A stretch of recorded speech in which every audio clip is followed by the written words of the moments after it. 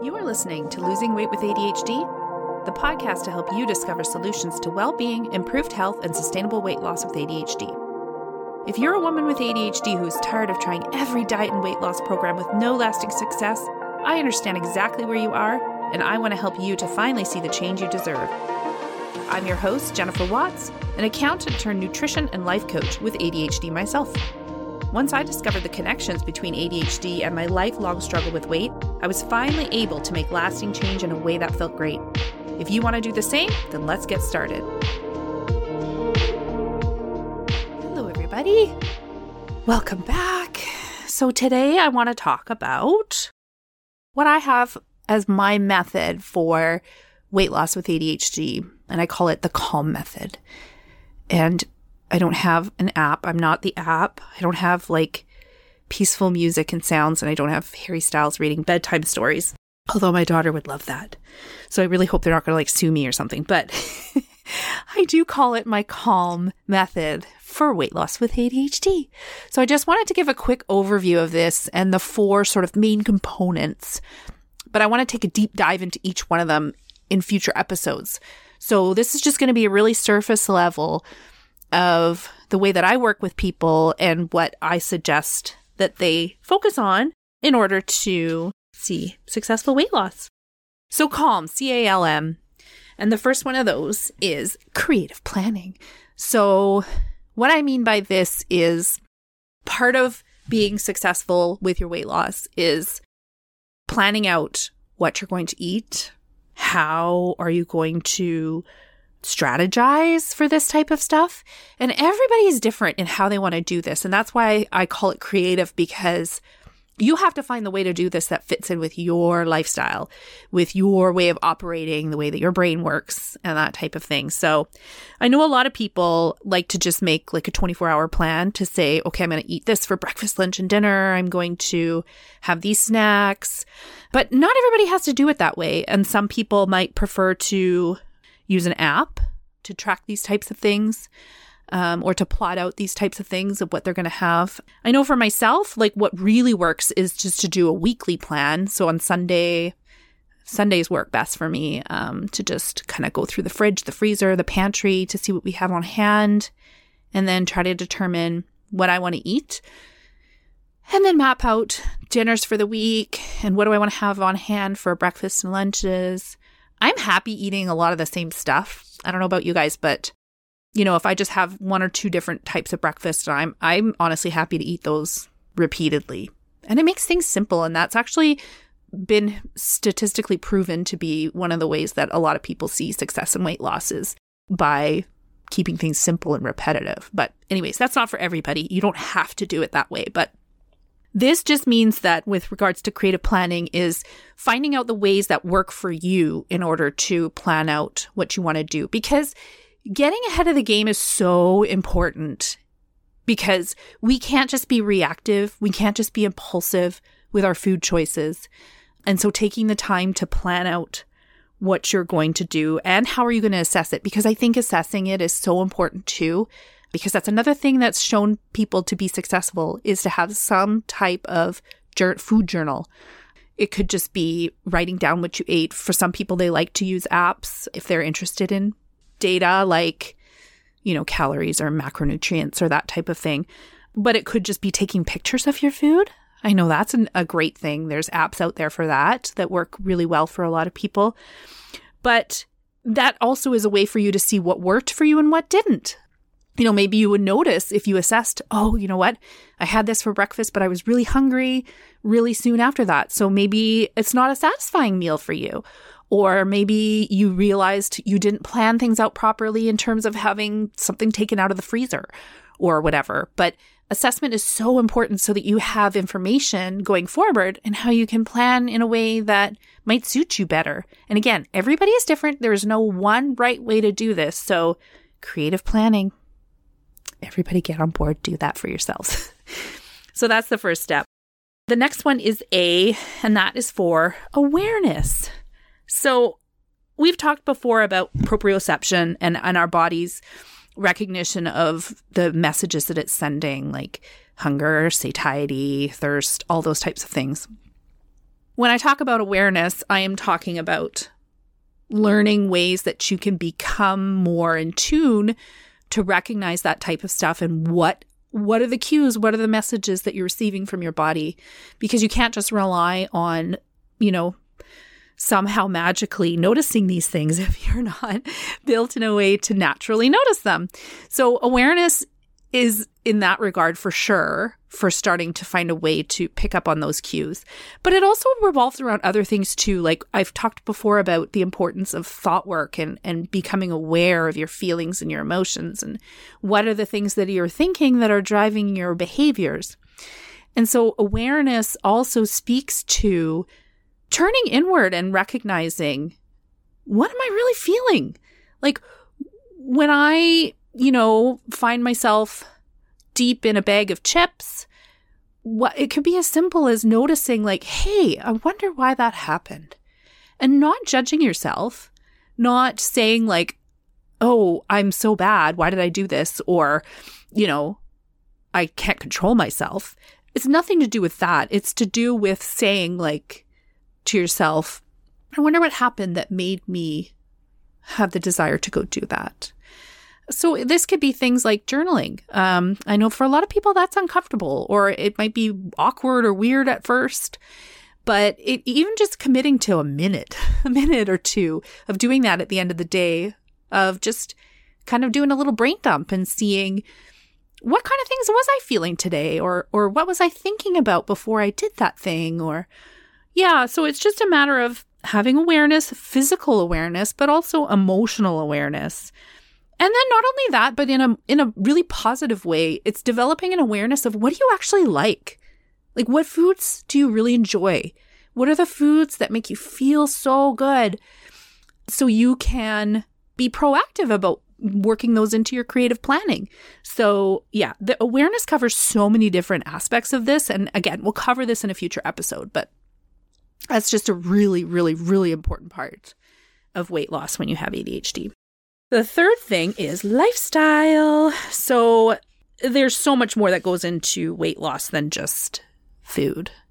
And I mean, when I talk about lifestyle, this covers a lot of different things, but one of them is sleep for sure. And we've talked about that before as well. Like sleep is a bit of a challenge for people with ADHD, but it is such a big part of living a healthy life and being able to successfully lose weight for sure. Water, getting enough water. I mean, that helps with your brain working properly. That helps with those hunger hormones. So many different things. I find for myself that it really affects my energy. Like when I'm not drinking enough water, I feel super tired. I just feel like lethargic and just kind of like a sloth. No offense to sloths. They're very cute. But sleep, water, your environment, like that's to me is part of your lifestyle as well. I am so affected by my environment. Like if things are messy, if there's too much stuff, if it's very cluttered, and this can be an issue for ADHDers because it's such a catch-22. We're so affected by the environment, but also like to actually do something about it is a huge struggle. And so I think all these pieces work together, but awareness becomes part of that with regards to your environment, is just noticing like, I don't feel so great when I'm in this part of the house because it's super cluttered. Or with regards to your environment, like your kitchen, are you set up for success in the kitchen? Like, do you have all the things that you need? Or maybe you're not making use of all the stuff that you do have, or, making sure that something as simple as like putting the dishwasher on before you go to bed so that in the morning you have some clean dishes to use to prepare yourself the food that you want for the day. It can be other things too, like, how your environment is affecting you, but even like people, right? Surrounding yourself with people that, not necessarily that they make you feel good, but that the people around you just have an impact. And that's part of your lifestyle as well. I mean, we can't always choose the people that are around us. But again, just having an awareness of that, maybe How do your friends, like, if you have friends, I don't know, not everybody has friends, but are just choosing to spend your time with people that, I don't know, just make you feel the way that you want to feel. Just something to consider. But yeah, so that's just a matter of your lifestyle being conducive to setting yourself up for success in the areas that you want success in. And again, we'll go into this further in another episode. But the last factor is the M, and that's for movement and meditation. And I know not everybody likes meditation, and it can be a struggle for people with ADHD, but just hear me out with this one. So we'll start with movement. Movement is so integral. And I'm not saying you have to go and like get a gym membership and start spending an hour a day at the gym, because I for sure am not doing that. I like short and sweet. I don't do well with long periods of time on that kind of stuff. But movement is so important.